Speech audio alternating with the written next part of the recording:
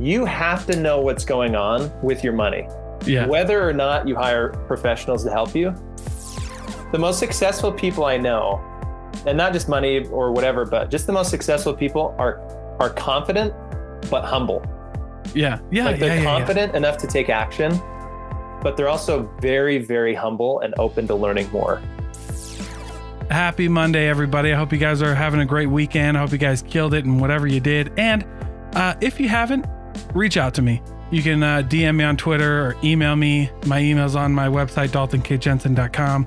And let's figure it out, man, because I really want to see everybody succeed. And a few housekeeping things. My new book is on pre-order, Sales Genius, How to Show Up and Win Every Deal. Like I said, is on pre-order. It's on Gumroad.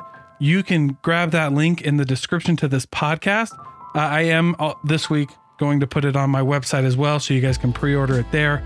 But it's called Sales Genius. So if you want to up your game, if you're a business owner or a freelancer, if you need to generate your own income, then you need this book.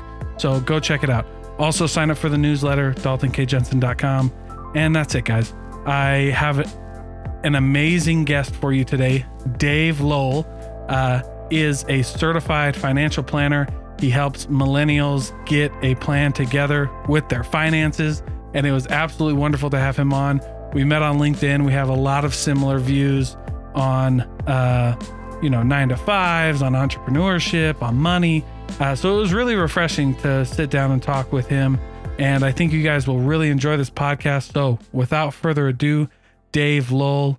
And if you guys loved this podcast, please share it with your friends. Welcome, everybody. This is Dalton Jensen, and you're tuning into The Thinking Project.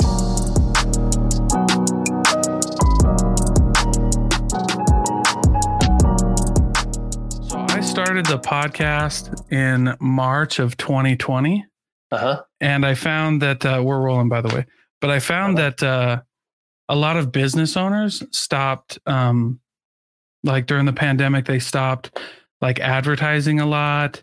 And I also found that business owners weren't like telling their story very well. Mm-hmm. So I wanted to give a space where, and it's funny because like people won't listen to a 3-minute radio commercial, but they'll listen to like an hour-long podcast. You know what I'm saying? Right. So it was very strange. So I was like, you know what? And I've always wanted to start one.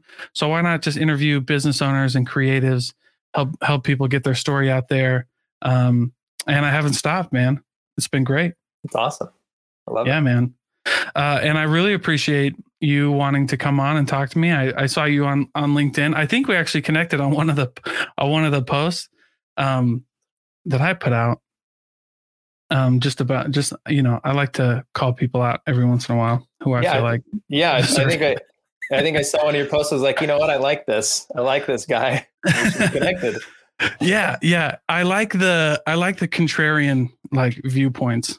I like just, questioning things. And that's also kind of why I liked some of your stuff. But tell us, just like, give us your story, start from the beginning. Like, tell us what you do and how you got here.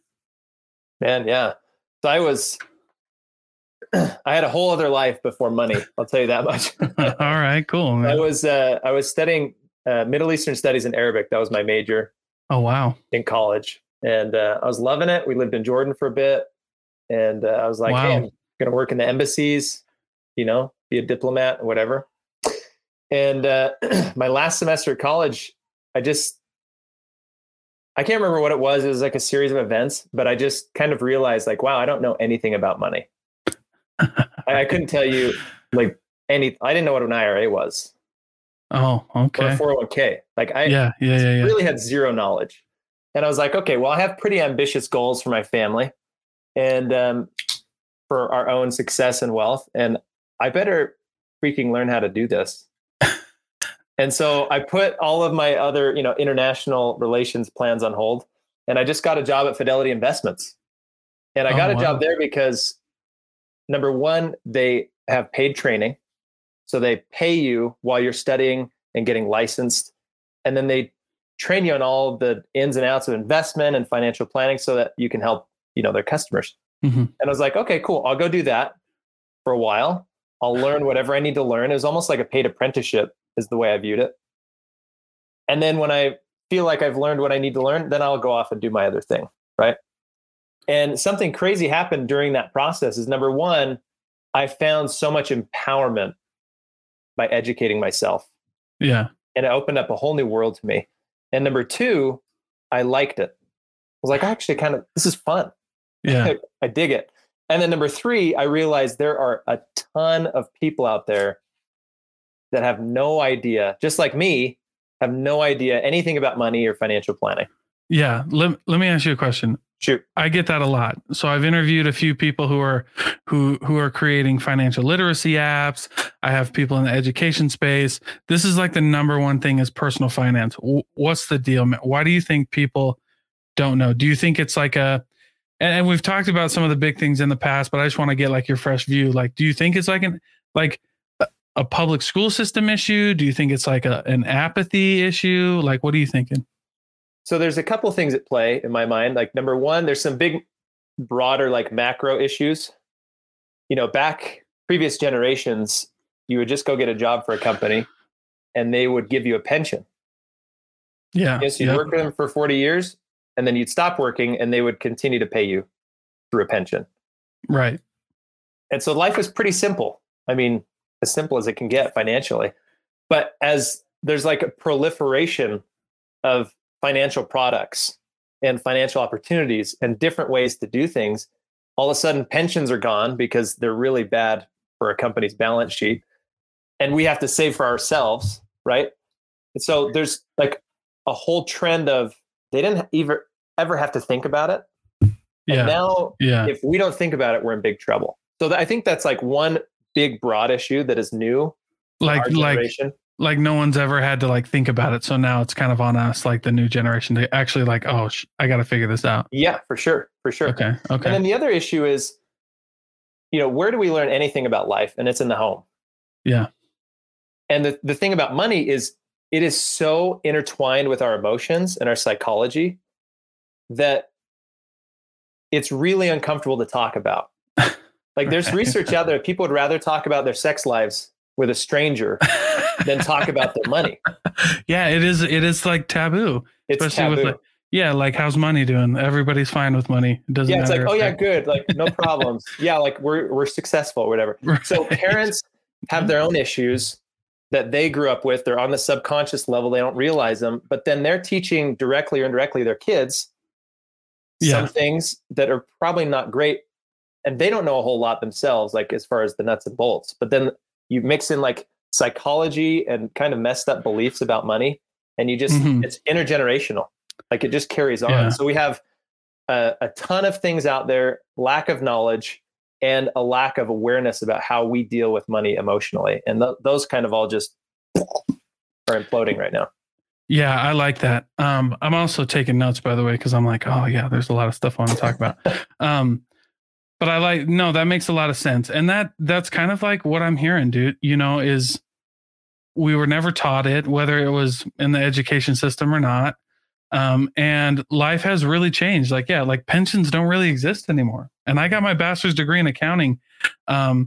And we only talked about pensions for a minute. And that was because of what you were just saying. That like, they're not really like, if a company wants to offer anything, they're not relevant. The closest thing you would offer is like a 401k at now. Mm-hmm. You know what I mean? And most companies don't even match 401ks. They just, we set it up. Yeah, it's kind of up to you. You're just like, okay, like take care of yourself in 40 years. Like we hope you make the right decisions. Good luck. Sure. Absolutely. So that's interesting that you went from, and you know, what's funny about this conversation is this happens to me all the time where people end up in what they love and start doing what they love and they never thought about it before. So like you were going to be in international relations, like you were going to be in politics, it sounds like. Mm-hmm. Dang, man. It's so interesting. I've seen that trend. Like there's obviously, follow your passion. Right. Like we hear from some crowds and other crowds are like, that's the dumbest idea ever. Sure. And I think there is a lot of truth to following your passion. The thing is like when you're so young, you don't have any experience, you don't have exposure to things. It's really hard to really know what you're passionate about. Yeah. Yeah. And what I found, like languages, I love languages. Like I've learned multiple of them. I love them. I always will. But that doesn't mean I'm going to create a business out of it or like a profession necessarily. It doesn't have to. Sure. I get what you're saying. But I found that as I found like money clicked for me. I understood the principles behind everything. And I found that as I became good at that, I became passionate about it. Yeah. And so now I really enjoy what I do, but it's because I found that thing that I kind of clicked with. I think once you get really good at something, you actually enjoy doing it. Maybe that's just me. Yeah. That's a good point though. No, that's a good point. You get really good at it. You start wanting to show other people that they can be good at it, because one of the things I really believe is not as hard as everybody thinks it is. What's up, everybody? This episode of the podcast is brought to you by Sauced Up Salsa.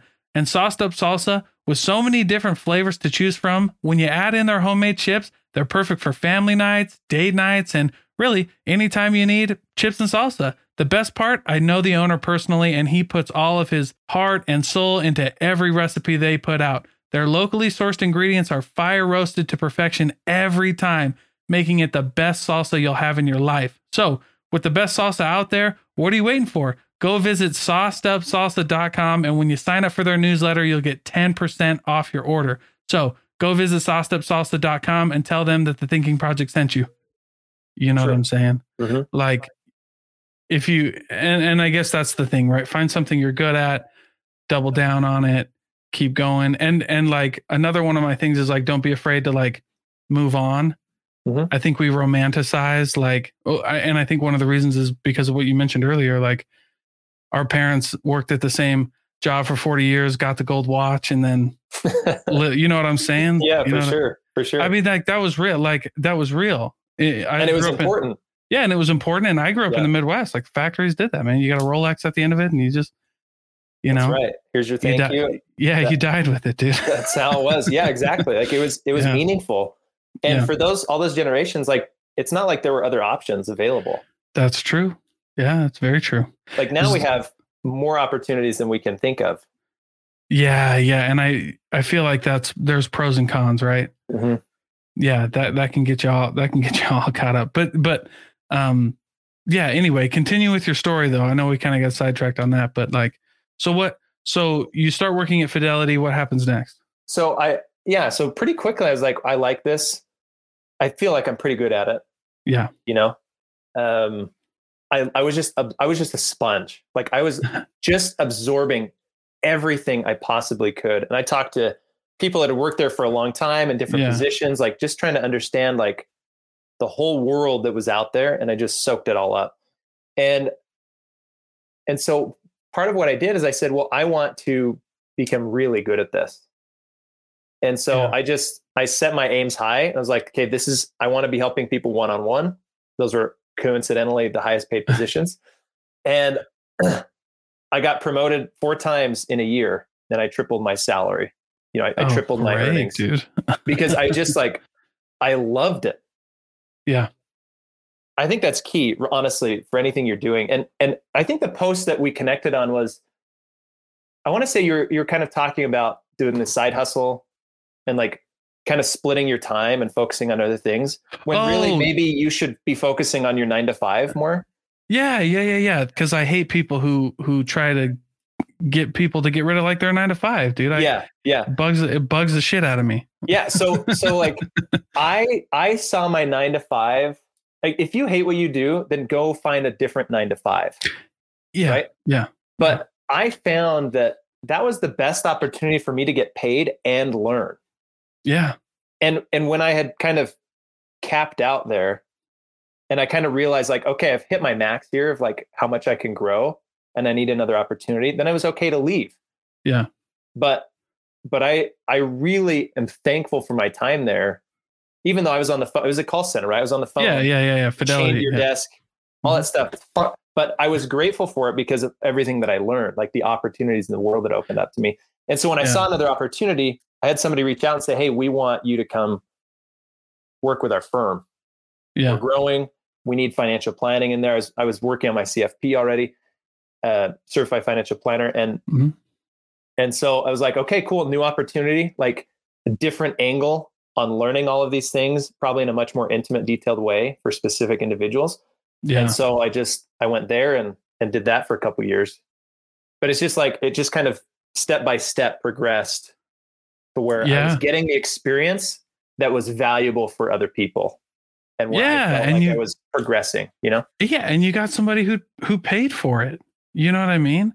It's like, that's why I posted that, was because people get, I got to listen to so-and-so influencer, so-and-so, whatever, like my 9 to 5 is killing me. And I'm like, but it probably isn't. And you're probably just not looking at it. Like at the end of that post, I put that everybody, most businesses that I've worked for have had training program, like a training budget, like, oh yeah, specifically set aside. And it might not be huge. So, but I've worked out deals where they've paid for it. I've worked out deals where they split it with me. Mm-hmm. I worked out deals where, they gave me something, Fidelity. I mean, they paid for everything, me for all of my CFP expenses, dude. That's incredible. And they would help pay for people's bachelor's or like an MBA if they want to go back and get an MBA. Wow, dude. They would they were very generous as far as like progressing. And if you want to get additional licenses, whatever direction you want to go, you just talk to them. They would help you pay for it. That's like, why wouldn't you going to get the opportunity? Like that environment. Yeah. And the experience and the knowledge that's there with so many people that are so smart and know so much more than you do. Like, why would you not just use that to your advantage? Like we talk about leverage in a lot of other ways, like investing. Why would you not leverage the people around you in your 9 to 5 to like really boost the value that you can provide in the future? Yeah. Oh, no question. And that's kind of why I wanted to, that's kind of like my thing is like, I just like to go against that because there's a difference. So like for me too, like there's a difference between like business finances and personal finances, right? Yeah. Like, you know what I mean? You're going to listen to somebody, I call them like fake finance gurus. And you're going to listen to somebody who tells you one thing and it's like, yeah, but that might work in a business. Like that might be what you have to do in a business, but personally that might not be what you should do. And so it's all I'm trying to do is get people to like, that's part of the name of the podcast is like, just open up your mind a little bit. Just like think about it for 2 seconds and you'll probably get the answer. You know what I'm saying? Yeah. It really is like, there's so many trendy things. Yeah. Like follow your passion or quit the 9 to 5. And all of those ideas are like fine. Yeah. They're not bad. No, it's not like they're bad. It's just that like you said, there's so many opportunities that we get confused. Yeah. And it really is like, we're just like blown from side to side by whatever wind of trend comes by, it's just like, oh, maybe I'll try this for a week. Oh wait, no, I'm going to try that. And it's like, you never make any traction when you do that. Yeah. Like you've got to just blind everything else out, focus on what you're doing, and then just like lift your head up after a while and be like, okay, am I still on track? Am I still learning? Do I need to go a different direction? No. Okay. Like put your head back down and just work. Sure. No, I really like that. And it's refreshing to have a conversation like that. So let me ask you, what are some of the beliefs about money that you want people to have or change? Or what are some views about money that you think are important to people?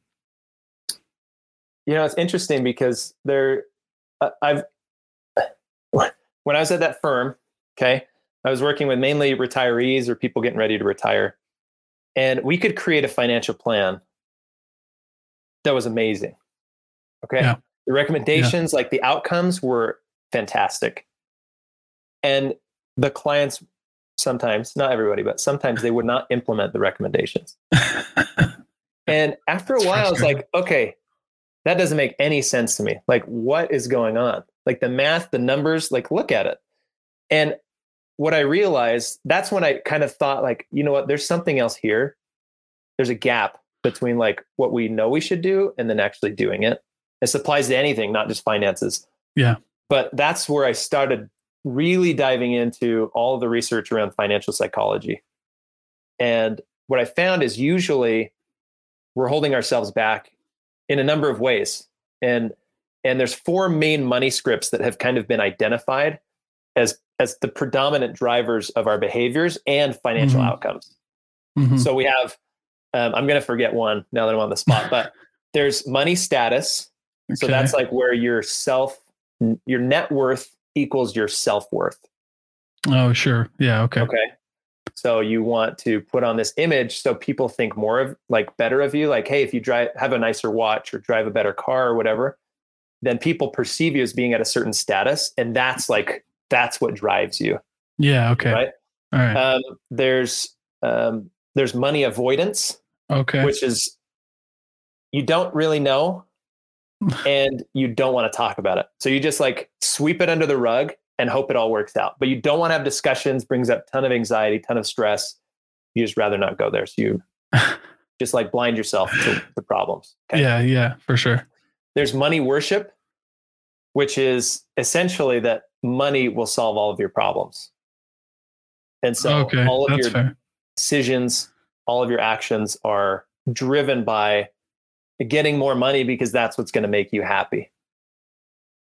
Okay. And then the last one is money vigilance, which is actually probably the most positive one. And it's where you are hypersensitive and hyper vigilant about where your money goes. So these are people that save and don't spend, right? So it's a pretty good trait to have. At some point it can hold you back from enjoying money. Yeah. But it's a nice thing to start with because you feel like you need to be saving rather than spending all the time. It's the first of the others. So those are the four main money scripts, and everybody kind of falls into one or a little bit in each of those categories. Yeah. So yeah. Yeah, and that's interesting. So that's kind of how you try to figure out what someone's money script is, and then you kind of work from there. Mm-hmm. Yeah. Yeah, because any plan. Okay, I'm not claiming to be brilliant at financial planning. I think I'm pretty good at it. But I could put together the most brilliant financial plan for somebody. Sure. And if they don't implement it, it is worthless. Yeah. And so the best financial advice that I could possibly give is the financial advice that any particular person or couple are going to implement consistently long-term. Oh, yeah. Just be consistent. Yeah. And so that might not be the mathematically correct choice. Mathematically might not provide the best outcome. Yeah. But you're going to do it. They're going to do it. And something's better than nothing. Exactly. So if somebody spends a ton, they spend a ton on credit cards, I will tell them to stop spending, right? And we focus on that area where we can really understand their values, why they spend on what they do. And they can identify and become aware of, hey, I'm wasting money. I'm buying things I don't care about. Yeah. And it can help curb their spending and divert that into savings. On the flip side, there are people that never spend any money. And I have to twist their arm to go spend money. I'm okay, I want you to go buy something frivolous this week. Interesting. You have to get out of this doomsday kind of scenario where you can only save. Go get a massage or just go buy something random. Yeah. And feel the joy in buying that thing. So it depending on where they're at mentally, the advice and kind of the approach definitely changes. Yeah. I like what you said, man. I like what you said about you said the best advice you could give to somebody is whatever they'll stick with long-term and implement. It's so crazy. You learn these little things that you're yeah, that's obvious, right? Obviously that's what you'd want, but you don't think about it like that. You don't think about it you get these amazing nuggets. You're it's so simple, but I never would have ever thought about that. You know what I'm saying? So it's perfect. It's like you with the podcast, right? Yeah. You could go and you could spend months researching what the best mic is, right? Yeah. What the best lighting is, what the best setup, the best platform, on and on and on. Yeah. And never do anything. Yeah. Or you could go by, you could literally just start on Zoom and just hit record and then you're done. Yeah. That's a way better outcome than the other way. For sure. And that's actually exactly what happened. I found a mic on Facebook and I was all right, so there's this mic on Facebook. I know my buddy's he'll join me on a podcast and then I'm just going to do it in my kitchen. Yeah. Right. And now, and then it just grows and evolves and you get better. And now it's something like this. And one day it might be different. But just start, dude, just do something, And how many, even if you do create like a really complicated strategy, this goes for anything, right? Yeah. Let's just use podcasting. You come up with a really involved strategy and like everything, everything you're going to do, but it's too much. And then you record like 5 episodes and then you burn out like, 90% of the podcasts that are out there. Right. Yeah. I think there's like an average of like less than 10 episodes that they've ever recorded. Well, not only that, but it's funny, like they'll just like, most people just stop. They just like quit. Yeah. So there's like millions of podcasts out there, but there's actually only like 5% or 10% of podcasts that actually put something out weekly. Yeah. They're like, or consistently going. Yeah. Cause some people do it monthly.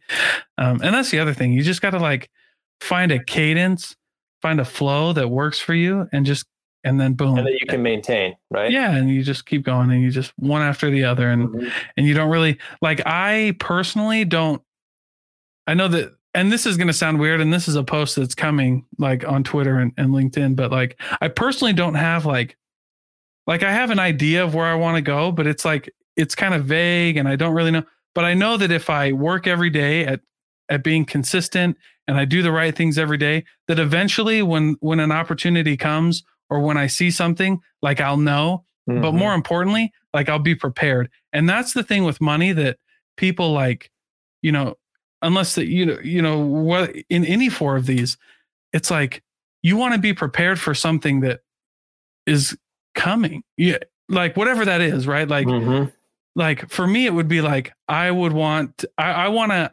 my vision of like wealth or like, my idea of like enough money is like, if I saw a cruise or if I saw a flight and I'm like, wow, that's a really good deal.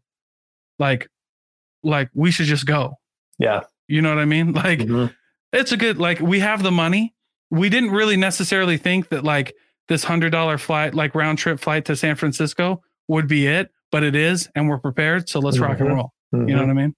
Yeah. I love that. Especially, as at our age, right. When you're young, like there are so many kind of milestones that you're going through, right? Like, yeah. Oh, hey, I graduated college. I got my first job. Okay. Like you've got to plan around that, but then you also have to look forward and say, hey, what about when I get my new job and a promotion, or what if I want to buy a house, or what if I want to start a family, or I want to help provide for my kids' education, or on and on and on. Like there's so many things. Maybe I want to start a business, which is totally cool. Right. Or maybe I want to invest in real estate instead of just stocks. And there's so many decisions and like big transition points that if you build a plan, like to your point, if you build a plan that kind of sets you up to be successful in each of those life transitions, it just reduces the friction and it just gives you so much confidence. Like, oh yeah, like I already know what's coming and I'm prepared for it. And and it's done. Great. Yeah, exactly. And that's kind of what I think about. That's kind of how I view money, is like, I don't really know what's going to happen. I know that these things could happen, right? I know that but that's the thing, is like, I know something is there, but I might not know exactly what it is. Like, we were talking about my kids and college and stuff. And I was talking and my kids are young, I have a 1-year-old, or excuse me, I have a 3-year-old and a 5-year-old. Right. Yeah. And so we're talking about like investing. I'm talking with my guy and I'm like, hey, what do you think we should do here? What do you think we should do here? And he's like, well, yeah, we could do this. And in 20 years, if they go to college, and I stopped him and I was like, hold on, dude.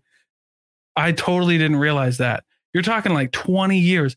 College might not even be a thing in 20. I mean, maybe. I mean, I don't see it going anywhere. But you know what I'm saying? Like, like the traditional way we think about college might not even be even close to what it is today. So, but that can change how you invest, right? Totally. Yeah. Like a 529, which is, college savings plan. It's the qualified expenses. It's pretty narrow. Like you can use it for a 2-year institution or a 4-year. You can use it for some trade schools. And then like, that's pretty much it. But what if somebody wants to go to a coding boot camp or something, right? Right. Or just get like these additional certifications like Amazon's doing now, or and Google, where you just like go get certified in that thing and then do that job, right? They're like 6-month designation. And it's like, okay, it doesn't really pay for that. We can't use that money for it. So you got to factor it in like, okay, maybe they'll go to a traditional college. We don't know what that's going to look like. Maybe they don't. So maybe we need to like put some there, but also some somewhere else. Yeah. Where they can use it, with full autonomy. So but that's there's a lot of things looking forward that that it's like, and what I found when I worked with older people is most people, you're confronted with a decision. Most people are smart. Yeah. Yeah. I believe. Yeah. I agree with you. I think most people are pretty smart. They make pretty good decisions generally. And so a decision comes up and they weigh all the options and they make the best decision they can, right? A couple years later, another decision pops up. They make the best decision they can. And what I learned working with people that were in their 60s and 70s is I would look across their lifetime of financial decisions and I would not see a lot of bad decisions. I would see good decisions that were not coordinated in any way whatsoever. Oh. And so it's like a hodgepodge of things that didn't really get them into any certain direction. Like they were all okay. Yeah. Nothing wrong with any one of them, but they just weren't coordinated. And when you think ahead and you coordinate those decisions, all of a sudden, like the progress that you make in that direction is astounding. Yeah. Oh, and that's I like what you said about that. It's just like, I really like that belief that like, especially when you go in from like a salesperson's point of view, like people are smart. Like, I think that was like the biggest thing that I changed with like sales in my life was like, okay, I'm going to stop like thinking that these people don't know what's going on. And I'm just going to be like, yeah, dude, you're totally right. And my sales tripled after that. It's crazy because it was just like, yeah, you just treat people like, I don't know, human beings. Yeah. People are not, so they're not ignorant. They want to make good decisions. and just sometimes you just don't know how. Yeah, you don't know what you don't know. And especially with sales, like I look at salespeople, right? And I work with a lot of them as clients. Yeah. And they feel a lot of times they feel some shame or embarrassment that they're not doing all the right things with their money, like management wise. Yeah. And it's like, you should not feel bad about that because you're really good at making money. Like you've honed your skills.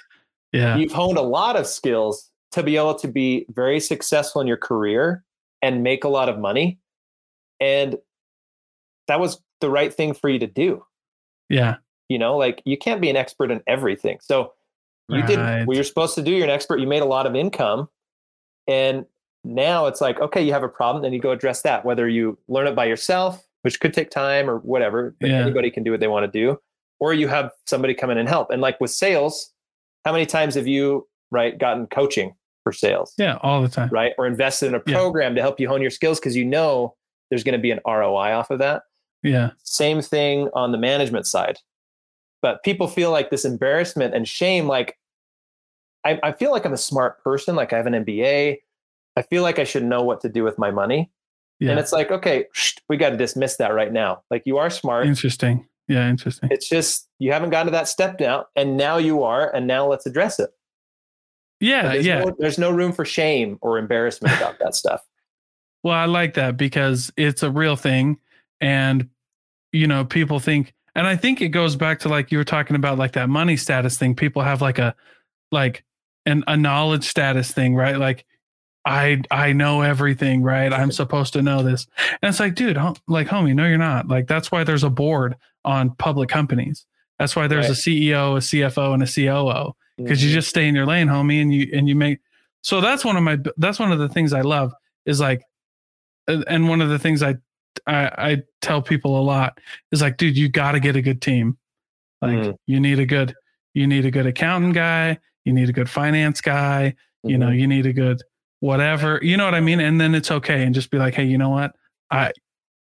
You're on my team. If I trust you, like take care of it. Right. Yeah. You surround yourself with the right people. Yeah. Well, and I think I go a little bit further than that in the sense that I think you should know the basics, right? Mm-hmm. To have like an educated conversation with your financial planner. So like if you and I were going to have a conversation, and this was what happened with, when I was with my guy, I was like, I don't really know, dude. Like, I knew enough to give him the picture of what I wanted. Mm-hmm. And then he was like, actually what you're saying is this, and actually what we need to do is this. But I knew enough to like paint it. So I think you got to know enough going in there to have an educated conversation, tell somebody what you want. Mm-hmm. But then after that, like, let it go, Yeah. You don't need to become the expert. Right. Exactly. You just, and that's all I say to people is like, you don't need to become an expert. Just know the basics, like enough to have a conversation or be self-aware enough to go into have a conversation with you, Dave, and be like, hey, I don't really know what's going on. So let me tell, and then like, be comfortable enough and self-aware enough and find somebody good enough to like teach you and learn and ask questions, so that you can kind of get a good idea what's going on. Yeah, definitely. I mean, one of the clients I worked with, one of the wealthiest clients I ever worked with. All right, cool. Extremely smart. Yeah. Okay. Like very intelligent. He was the founder and CEO of a very large and successful private company here in the Valley. Okay. Like, he knows what to do. Yeah. And I was intimidated, like meeting. Of course. Him, right. Of course. But the amazing thing was, and I learned this from my other wealthy client, he was the wealthiest I really worked with in depth. But the thing that amazed me was he was all ears. Like he approached the conversation with us with so much humility and like willingness to learn. And he knew a lot, but he didn't need to prove that to us, like for his ego.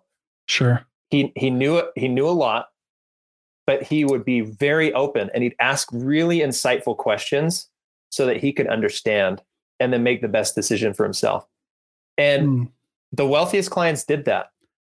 They did not blindly delegate their finances. Right. And, that's a good point. Yeah, that's a good. And I'm strongly against that. Like, you have to know what's going on with your money. Yeah. Whether or not you hire professionals to help you, you have to know what's going on, at least to an extent, just like you were saying. Yeah. Because ultimately you're the CEO of your finances. And if you're not paying attention, then what the heck are you doing? Well, yeah, I like that story about one of the wealthiest clients who just like, who was humble enough. And that's kind of what I was talking about. Just being humble enough to be like, hey, look, dude, I don't really know what's going on. I know what I should be doing. I know what I want to do. So let's figure this out. Yeah. Because, you get obviously you get further that way. You get further when you approach a relationship with like,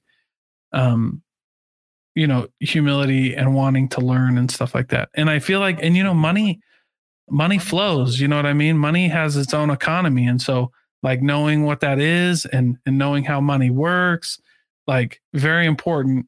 And there's people out there who know more than you. So that's cool. Yeah. Like my favorite philosophy in life is I don't have to be right. I have to get it right. I love that. That's cool. You know what I'm saying? Like, totally. I don't have to be right, dude. I just got to get it right. And so, so if it's not me, it's someone else, but if and that's cool. Like either way, we'll get it right. Right. Exactly. Yeah. I don't care. Like, either way I win. Dude. Right. Who cares? Yeah. Who cares? The most successful people I know, and not just money or whatever, but just the most successful people are confident, but humble. Yeah. Like they're confident enough to take action, but they're also very, very humble and open to learning more. And it's like this, it's almost like a paradox to have both, but it's just true. It's just the way that it is. Yeah. Yeah. I think people get like, confidence and like arrogance confused. Yeah. Just like I think people get like complacent and content confused. Yeah, for sure. You know what I'm saying? I just commented on somebody's post like a week ago. They're like, contentment's bad. I'm like, no, contentment's really good. Complacency's bad. Like complacency is bad. Like, yeah, the word you were looking for is complacent. Yeah, words matter. Words matter a lot. Yeah, for sure. Because if you're complacent, that means you're okay with the status quo. Mm-hmm. And if the status quo isn't, and that's not good. But if you're content, like, because you should be happy, you can find peace in the moment. You can be happy in the moment, knowing that every day I'm working towards my goal. Regardless of the outside circumstances. Yeah. And knowing that every day I'm working towards a goal, but I'm content with where I am at, where I'm at right now, because I'm not a time traveler and I can't project myself into the future. And by the way, even if you could project yourself into the future, you haven't done the work to earn it. So it's not going to mean anything. It's not going to mean anything. It's not going to be fulfilling. I find that in sales, especially because it's so goal oriented, right? Like you've got your quotas and you've got like your OTE, and you're just driving constantly. And so when you're so goal oriented like that, and it's just so much a part of your life, like it has been for mine, it's so easy to place happiness and success like on the other side of that goal. Right, dude. And be so restless now. That's like, once I get there, then everything will be fine. And we all know that's never going to happen. Right. Like the goalpost will move. And then you just live a life of like maybe high achievement, but zero fulfillment or contentment. Yeah. Like, that sounds awful. Yeah. And just being like peaceful. Yeah, man. So I've sold everything. My first job was in automotive sales. And that was like, and I guess the job I have is right now, but like most sales, like 90% of sales, except unless you're in like the finance industry where you can have like residual income. Yeah. Sure. But other than that, it's exactly what you said. Like at the end of the month, at the end of the quarter, we start over and you live. It's zero. And by the way, and none of what happened in the past matters. You're only as good as your next sale. Like to the company. And that's why, back to your point, why it's so important to be content, to be like, you know what, I'm working every day. I'm focusing on what I control. I find peace in that I did my job today, and it might not have gone the way I wanted it to, but I know that if I do the same things every day, if I do what makes me successful every day, it'll be fine, dude. It'll work out. That's right. And you don't need like that extra 100K of commission to like feel happy about your life. Right. I can be happy with or without it. And by the way, I think once, and by the way, it's the paradox of control. Like once you let it go, the more comes in. The more you have, like the more you let go, the more you get. So like the more I don't chase 100K, the more likely it is to come to me. And I think that's super important. Yeah. So it's the same with money. It's the same, like if you think about financial planning in the future, right? Previous generations, like I'll work till 60 or 65 and then I'll stop working and I'll rest. Like that's my, like the light at the end of the tunnel. And so you're putting off that traditional way of thinking about it. Again, for previous generations, I don't fault them at all. That's just the hand they were dealt and they did what they could. Nowadays we have an option, and it's like, okay, well, you could sacrifice all living now. I get this with the FIRE movement. Are you familiar with the FIRE movement? No, I'm not. But financial independence, retire early. There's like a ton of blogs out there, but a lot of them talk about extreme frugality. Like I'm going to live on $20,000 a year and save $100,000 a year, and I'll be able to retire in 2 years. Whatever, right? They have all their calculators. But it's all about retiring literally as early as possible, usually with extreme frugality. Okay. And I just don't like it. Yeah, it doesn't make it. I don't like that idea either. Such a scarcity mindset, but it's like create a life and a balance with your money where you're not just looking forward to a certain point where finally you can enjoy your money and be happy.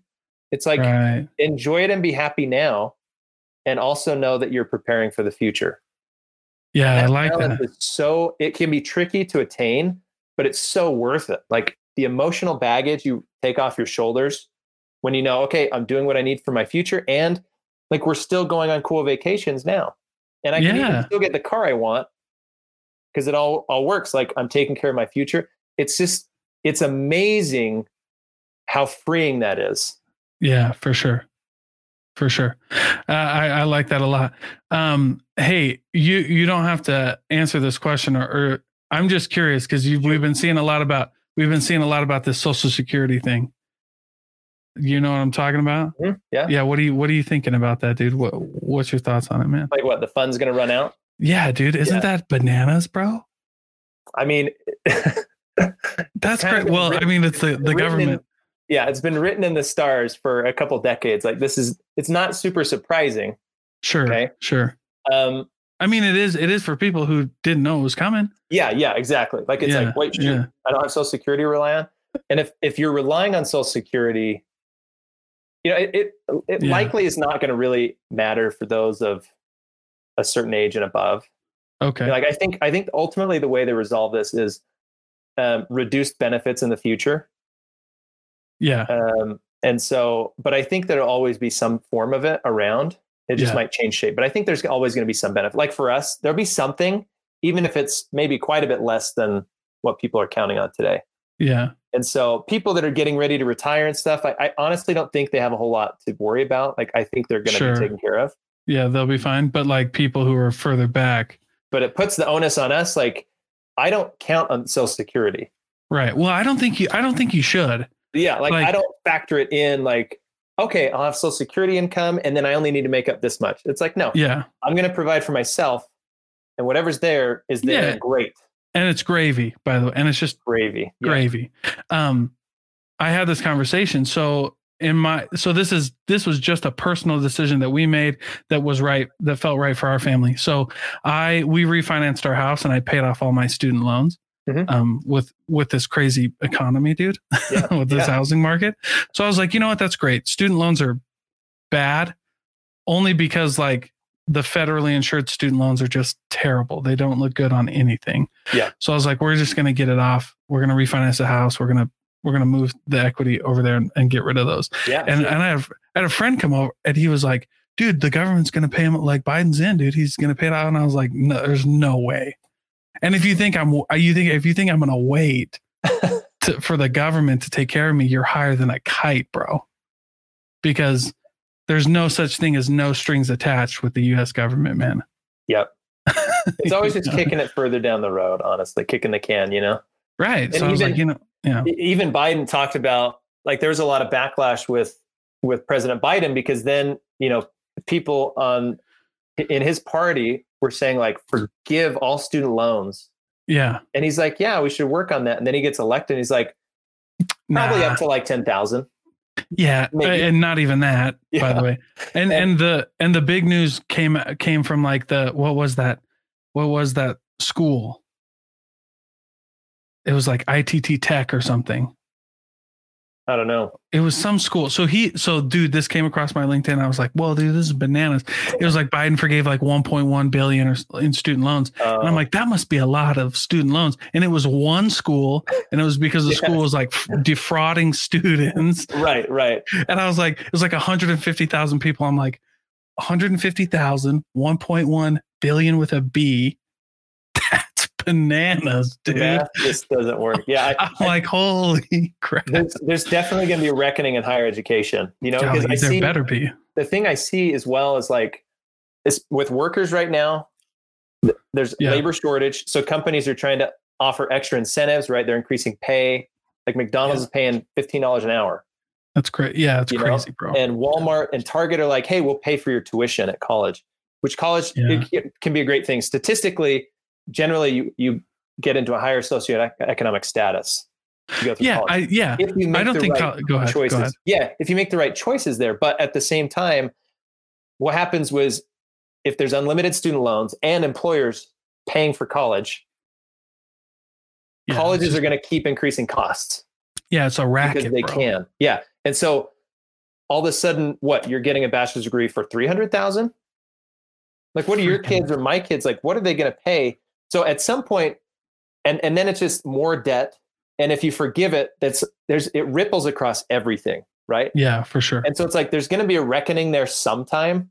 Yeah. It's an inflation tax. Yeah. Like, but in the meantime, I'm going to control my situation. Yeah, exactly. And manage it. And I'm not going to wait on anybody.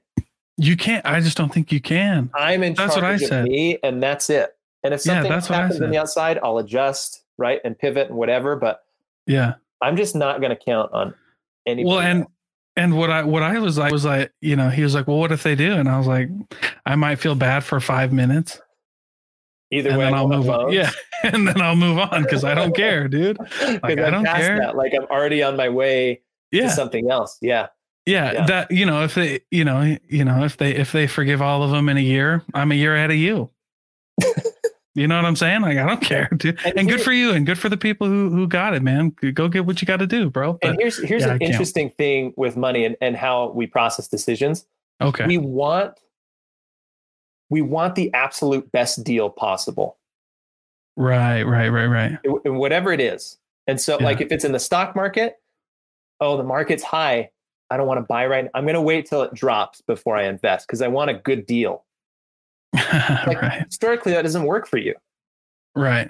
Or a car, you're getting nickel and dime, right? Or student loans, like I could pay them off, but maybe they'll forgive them in 10 years. And if I look at the payments and the interest and then the taxes that I'll have to pay on the forgiven balance, like I might be better off if I wait to have them pay. Like we try and optimize all these things. And in the end, it doesn't matter. It doesn't. Yeah. You're talking about it's sixes. You're talking about the same thing. It's like, it's not an ego thing. You have to brag about, I saved $600 more by waiting and get my forgiven than you. It's like, that doesn't even matter. Like, what are you talking about? I saw this post and it infuriated me. Cause I only say this because I just want people to know that like, I know a little bit about what I'm saying. Sure. Like I got my bachelor's degree in accounting. I saw this post on LinkedIn and it was, this guy was going through, he's like, I owe this much, but cash is king. And he's going through all these tables. And I'm like, dude, I did the math with you. And you're talking about like pennies, bro. You want me to think you're cool because you saved? I'll give them to you from my couch, man. And then just put it, you know what I mean? And then just make the bet, then just pay them off, dude. Because student loans are not good. Like when I was in the car industry and we looked at credit, every day. I was a finance manager for 2 years. You could have $1 million loan on your house and 30,000, and a 30,000 student loan, and the bank would hate the $30,000 student loan before they ever hated the $1 million house. Yeah. That's crazy. You could be in default on a house and current on your student loans, and they would still hate your student loans. It's crazy, man. It's bananas, dude. Like banks, and they don't like them. There's so many ways. There's so many like financial hacks and strategies out there. Yeah. It's like, how much time is this going to require? Yeah. And are you ever going to stick with this long term to actually see it pay off? Yeah. And are you just saying that you're cool? Are you just trying to look cool because you got like 10K in your bank account, dude? Because like, I don't really care. And it's like, even if you make this strategy work and you stick with it, how much time out of your precious life are you dedicating to optimizing for a few dollars here or there and not just living your life? Like, stop thinking about the numbers. Everything I do with financial planning is so that we can put the plan in place, implement it, and then you can freaking forget about it. Yeah. Except every once in a while. Yeah. But just live your life. Yeah. Well, it's funny you mentioned this, and this will be the last thing before we hop off because, we've had a great conversation. But you mentioned a post that was like DIY.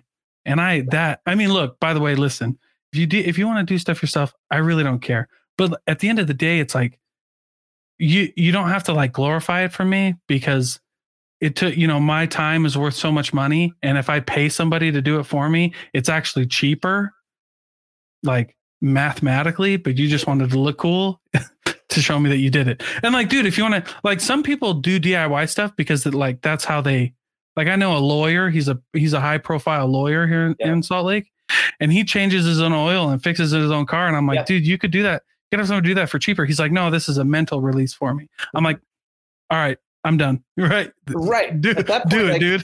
There's more. But if you think you're saving money, you're not, dude. There's more in a calculation than just the money. And I agree. Absolutely. Like I tore down our deck. I built my deck. Yeah. On the back of my house. And in the end, I saved dollars from having a professional do it. Sure. I think it's pretty dang good for never having built a deck before, but they would have done better. Okay. Yeah. And the amount of time that I spent on it was ludicrous. So I definitely overall put more money into that than just paying somebody to do it.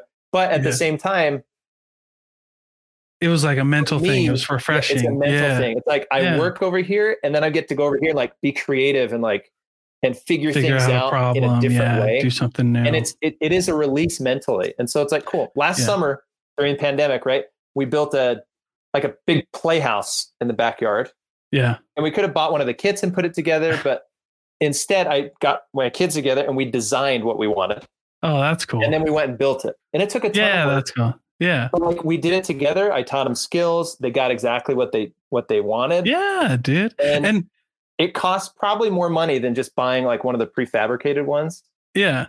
But that's my time. But that's my point. And dude, and kudos for you. And I've done the same thing. My wife did. But it's the guys who like, you know, who are very like arrogant about it and want to shove it in your face. Ego. It's when you have an ego. Like, I can figure it out. I'm smart. It's like, well, of course you can. Yeah. Good for you. Yeah. But it's like, dude, don't, you know, or they really believe it's like a money thing. Like they don't understand that they spend more money on it. Because I totally get that. And DIY is honestly an incredibly important skill. Yeah. To be that resourceful is incredibly important, especially when you're starting in something. Right. Okay. But if you look at like business or your profession, DIY will get you here. Like it's like one of those growth curves where it's like there's a lot of progress and then you just plateau. Oh yeah, dude. Yeah. Or it's like a really slow growth curve. Or you could just my post today, by the way. So go check it out. Or you could just find somebody that's done it or is an expert and pay them the money to help you figure it out. And all of a sudden, like your ceiling goes way up.